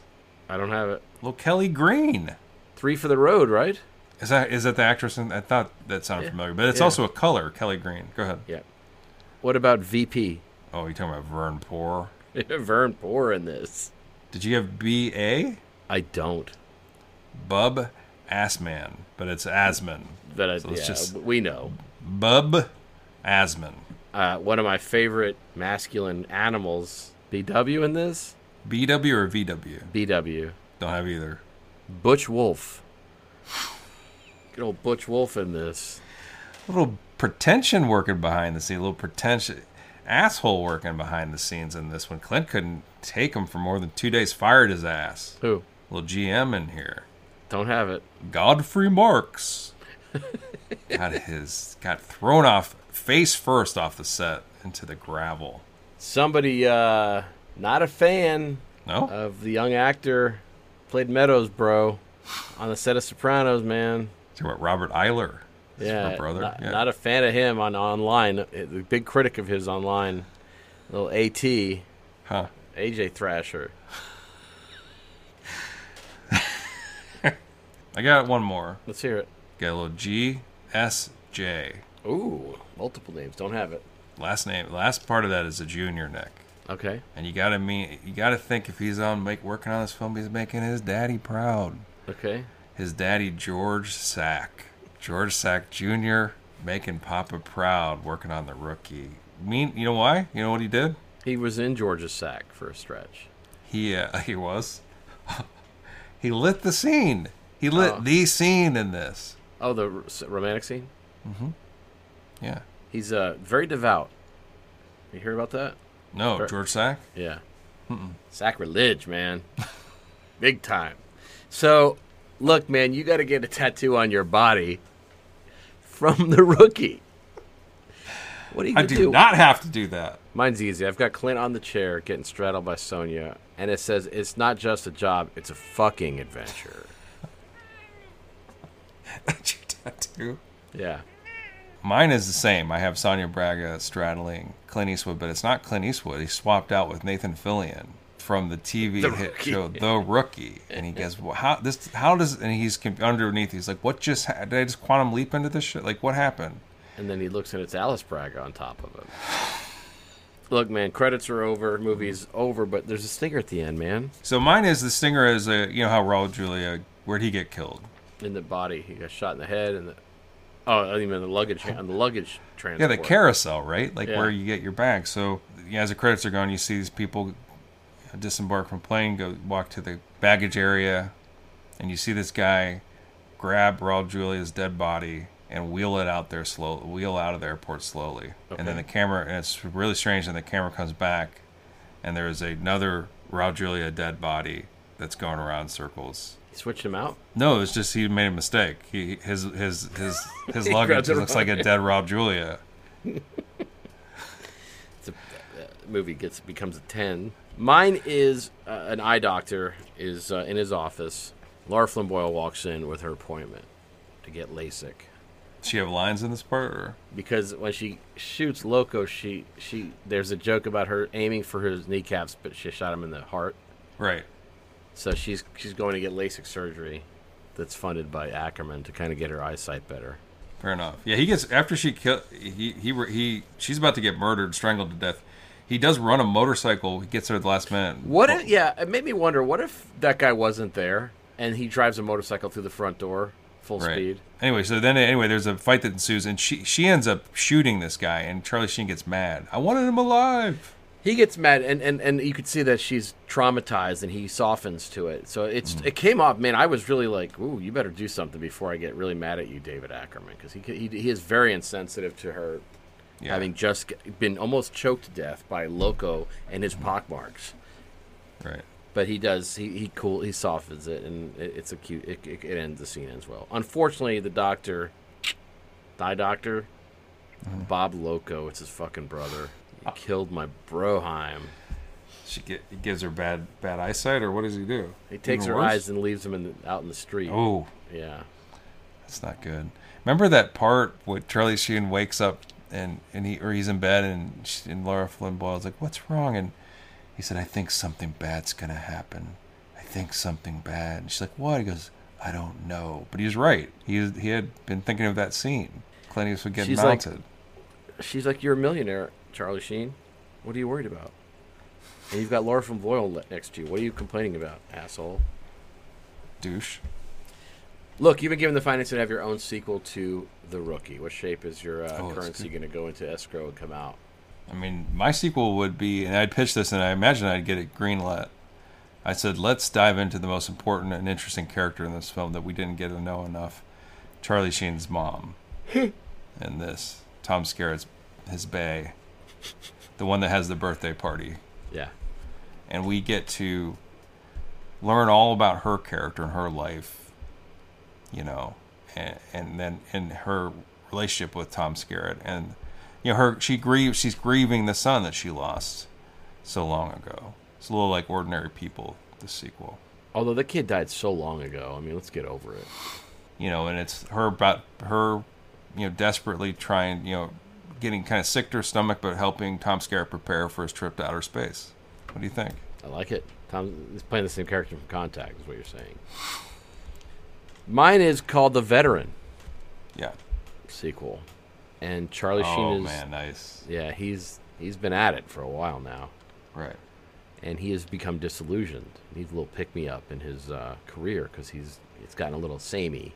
And Clint Eastwood somehow in the 90s still working, never retired, still working behind that desk, give or take, maybe every couple of months he'll get weirdly raped in there. But Charlie Sheen, he needs to pick me up. And luckily, a new person joins the force that is going to test his every skill he's learned and force him to become more understanding of different cultures and to be accepting of others. Because the first extraterrestrial cop joins the force and is assigned to David Ackerman. Like Alien Nation.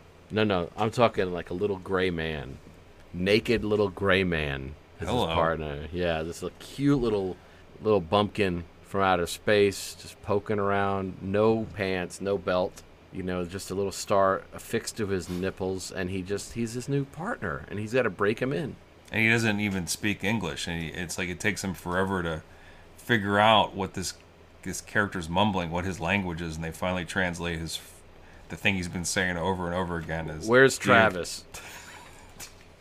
Do you have Travis Walton's number? Turns out donuts are toxic to his bloodstream and he dies. Travis Walton? Look, man, you've been given the financing to have your own business associated with The Rookie. What are you going to build out? It's an easy one. And I feel like this is a thing that it really would make money. And it doesn't really cost me anything other than the magnet, the gigantic junkyard magnet. You can pay me to come to my magnet. I will then... One of my favorite sentences, by the way. And I will magnetize pick up your car with my magnet, and you or your family can be in it as I jostle you around and give you the ride within your own car. Yeah. You get picked up and just kind of flung around. It's an easy, like, impromptu, in a way, amusement park ride. And I don't have to, all I got to do is keep the magnet clean and working, and the cash register clean and working. Right. And then your arch nemesis comes in and blows everything up. What do you mean? Carfax. The Carfax shows up. Says, you're damaging the superstructure of this vehicle. Its integrity has been, I'm going to drop the value in the blue book for this bitch. Thanks. And then everybody thinks your magnet's a big asshole. Wait a minute. Is their mascot the Carfax? It's got to be, right? Oh my God. You didn't make it up? I mean, it's a fox. They do have a mascot. And it's a fox. So I assume it's Carfax. Well, fuck him. Fuck this man. My business is good. And we have a cleaning service. We do a check after. You clean. Speaking of, I gotta get my license renewed. Speaking of magnetizing cars with families in them. So I have patented. I've spent millions, and I've built a special Ouija board. Yeah. To commune with our boy. It's called Better Call Rawl, the Ouija board. Oh wow! And it allows you to commune with his dead body. Mm-hmm. And I've gotten everything done, and it's about to go to market. And his estate calls, and said it's pronounced Raul, and I am losing sleep. So it's like I'm losing sleep. Better Call Raul. It rolls off the tongue, and it's a communication device with his dead body. They're like we're fine with you creating a Ouija board to commune with our dead loved one, but his name was pronounced Raul. And so what I do is I get a loan for $5 billion. I go to Vince Gilligan, Peter Gould, and I have them for $5 billion. I have them change every instance of their character. So now it's called Better Call Saul. So my name rolls off the tongue perfectly. I don't have to change the name of my game. Don't have to do anything. That's Raul, I thought. But can I tell a joke? Oh, okay. I thought maybe you were being real. Look, you're in the movie, man. You've been added to the running time of The Rookie. What shape does your performance take? I am a flight attendant, just on the tail end of a long-ass journey that irate customers. We've had some turbulence, some engine trouble, and finally coming down in Chicago to land and get it over with. And I'm like, oh, man, I'm glad I don't have any paperwork. I don't have to worry about anything. And then fucking there's a little plane on the runway. It was where we landed. We smash into it. Nobody's killed. But somebody's purse flies out from the overhead and knocks both my eyes out.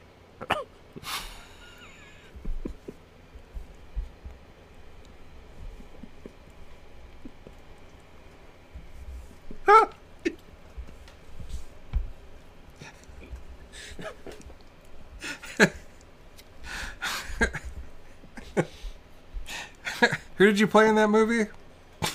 The flight attendant. My character is a customer of that laundry. Oh, man. Remember that Charlie Sheen goes into with his gun and we find Paul Venn.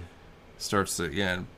So Paul Van Victor, he's looking for him, and then all of a sudden he's hanging up with all the shirts and the dresses and stuff, and he's on that carousel of clothing, and he's dead, and he's, spinning. Charlie Sheen horrified. I am a customer at this place, and I come and give my ticket, and the guy that owns the place brings out the dead little Felix. I go, thank you, and I take him and put him in my car, and then they cut back to the shirt that I had that has a similar pattern to what his dead body looks like. True mistake. What do you think? I love it. Coroner marks cause of death Martinized. Martinized, man. What does that even mean? Is that a process that Martin invented that helps dry cleaners kick ass? Must be. Man, yeah. That guy's got he's got a lawyer that is a rock star to have lasted this long. Martinizing? Martinized dry clean. By the way, company. That's how Charlie Sheen came into being. Yeah, it's a dry cleaning franchise. What does martinizing mean? To clean using the martinizing dry cleaning process, biochemistry, to produce a coarse-grained structure of protein topology. Well, I don't know what the hell that means. But there's got to be a dude named Martin at the beginning of this adventure. That'd be great if somebody with a dumb name was the inventor, and now we're forced to go to the dry cleaner and have our fucking, go over there and get our shirt Scooter McRae or something, Ted Piss. Hey, I need to get my shirt Ted Piss. Look, Man, you got to incorporate something from this movie into your everyday life. A mantra, a ritual, a screed. I might do the kiss off. I might try to incorporate the awesome kiss off the no-name villain gets. That it's supposed to be Clint's informant, but then turns the tables. Then Clint later breaks his neck, and then they fall down an elevator shaft together. We didn't talk about that. But he tells Clint to chill or die, asshole. Chill or die. That's actually kind of a fun line in this that we didn't even talk about. Okay. I might use chill or die. And Chill or then, die, bro. But don't die. I'll add that. so that's going to be your new, Preferably the first. yeah, chill. Chill or die. But don't die, please. Right. And if you don't want to, don't chill. I'm not trying to put any kind of parameters around you. Do what you want, but chill or die. It's the soft sell. I like it. Yeah. So I'm going to basically learn a lesson from this movie. Whenever something really traumatic happens to me, I'm going to bury it and go about my business like a Just gentleman. like Charles Sheen? No, I mean, like, if you think about how well Eastwood hides the PTSD for being raped in this movie, he really compartmentalizes that obviously traumatic experience for him. He's sexually assaulted. You can never tell. Well, Charlie Sheen then tries to razz him about it, and Clint Eastwood calls him a pervert. Well, he says, didn't he say, like, you were...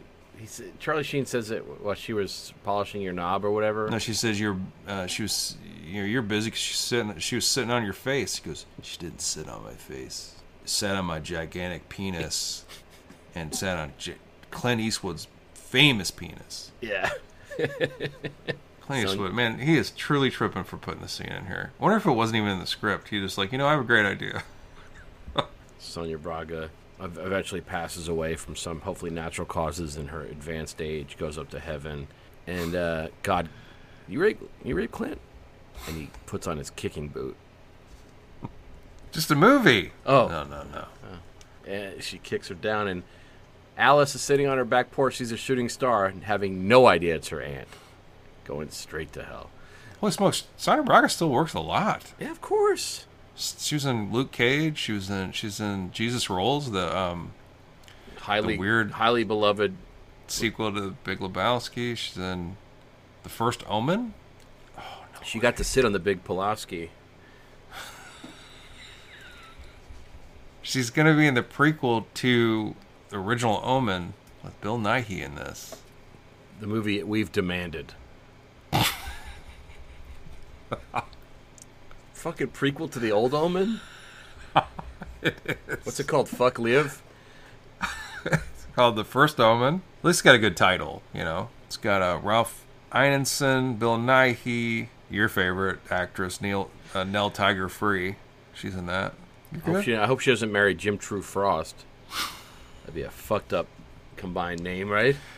Is Jim True Frost? Remember, he was at one point. They were like, "Oh, he's gonna be huge." Poor Jim True Frost. And he's really kept his weight down. They call him Heimdall ever since he came out as bi. You may remember him. He was a Rector Dave Hines on Manifest. He was on The Wire, right? He was. Yeah. Manifest was that show where the plane leaves and comes back. Weird. Yeah. And then the show doesn't. It happens, and then years later, there's a second season, right? Yeah, it was on Netflix, or Netflix picked it up. I made a huge mistake. I took the weekend off. I got all my camping gear when that was coming out. And I brought pimple cream. I brought a bunch of rocks and stuff because I thought it was like the Burning Man for fans of Manitou. People are trapped there, Nick. It's not funny to talk about. I'm talking about the Manifest, though. I know. I know what you're talking about, but you're riffing on Burning Man. Oh, because it's topical? It's I a know what you Lollapalooza do. for fans of the Manitou. Maybe we should start. That'd be great. Start a festival just focusing on the Manitou. Yeah, everybody has to be. Yeah, fuck yeah, Everybody cosplaying as Tony Curtis. Or Misquamicus, yeah. And then, of course, you have a DJ McMaster. He'll be there. Singing rock.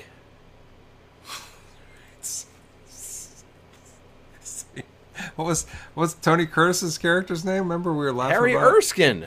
Harry Erskine in this. Get singing rock. You got Miss Guam. What's the woman that has the pimple on her neck for a Susan while? Strasberg was the actress. I don't remember the character's name. Mom, I guess is what we call her. Yeah. Mad Yeah. Mom. Yeah, so look, you're on an island. You've been trapped all these many years gathering debris from films, and now it's time to take something from The Rookie. What you bringing? From the island. From The Rookie. No, okay, yeah. My fault. I screwed it up. From the movie The Island, though. Michael Bay. By the way, my man was blinking on that whatever that carousel when he was dead. Oh yeah, You notice he his blinked eyes like- were. Yeah, his eyes. He blinked like twice. It might have been the Ouija board kind of connecting. I might bring those two guys, those little crew members that were inadvertent stardom, legends in this film. Probably got their SAG cards after this film because they were standing by the door while this scene played out, this violent scene played out in front of them. Just standing out there in a little... I might bring those guys as kind of my guardian angels on the island. I'll send you the picture right now. I wonder if they're tight with that kid from the window in 3 Men and a Baby. When I first saw it, I was like, oh, it must just be like a poster or something. And then I rewound it, and there were two guys. I thought it just was a one person. I need to rewatch this movie now. I am going to bring... At night, it gets dark as shit out in the middle of nowhere. Even though the stars are brighter because there's no civilization. Mm-hmm. So maybe off to the far end of the island where there's just beach, I'll have that burning bar perpetually burning to light up the nearby area, be a beacon, a warning, or I could take that shot dog. Why not both? I mean, they're in the same area, in the same scene. Actually, that dog is burning in that building, isn't it? Mm-hmm. I don't think we see the other dog escape the building when the fire is raging. I don't think you see the bartender escaping either. Yeah, I'm definitely taking that haunted ruin then. I'm taking that fucking burning sensation on the beach. Would you explore it? No. What would you do? It would. I don't know. Can I turn it off? Can I do like a forensic Jean-Claude Van Damme visit through it?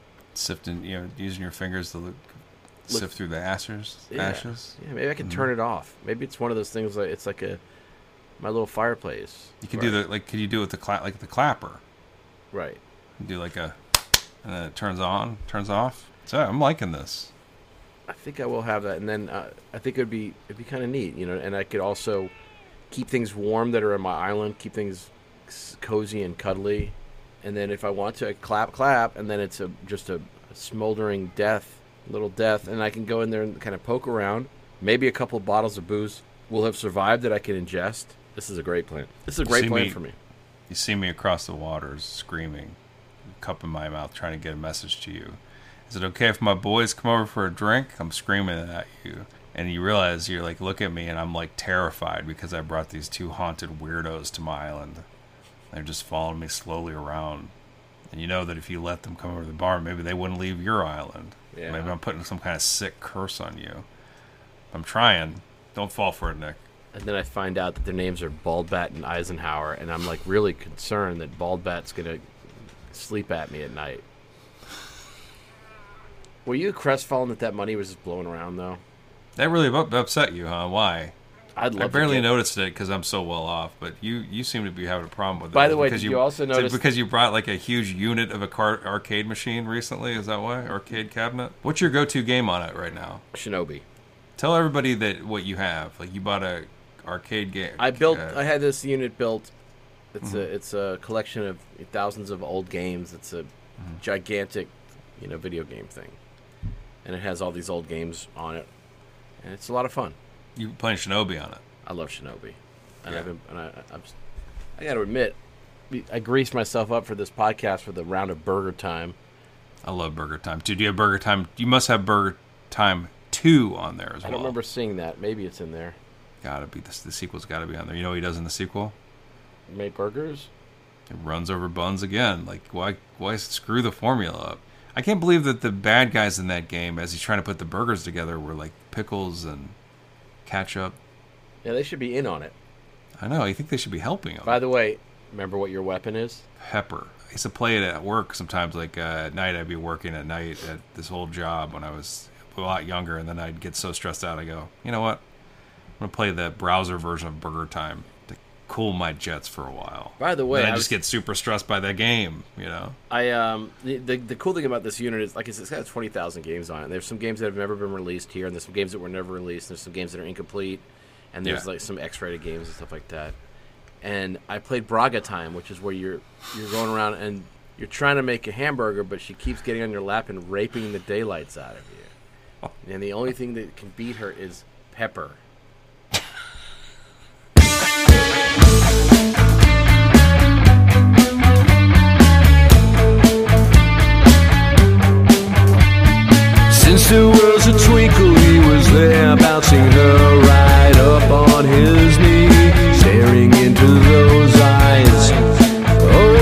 sin, always watching for a reason to come to her defense. And it seems he's being mobilized. The Father comes to equalize, handing judgment to them all. The Father always comes through. It seems he's everywhere you look.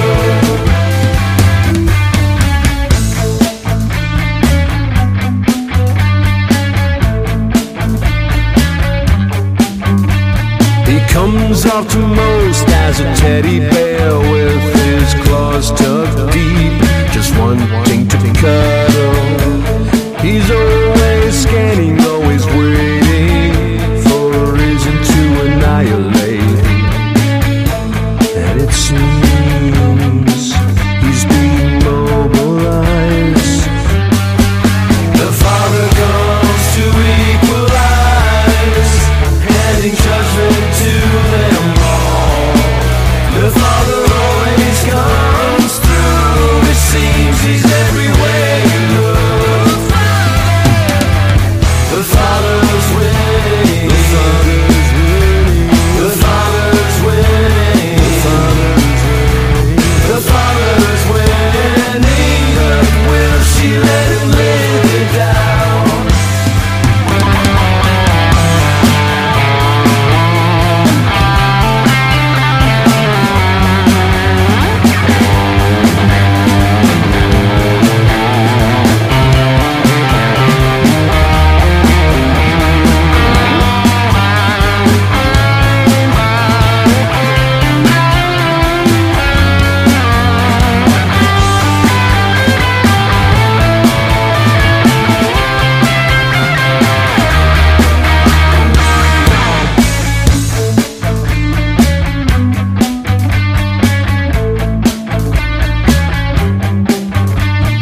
Now everyone's aware she's untouchable, not exactly what she ordered.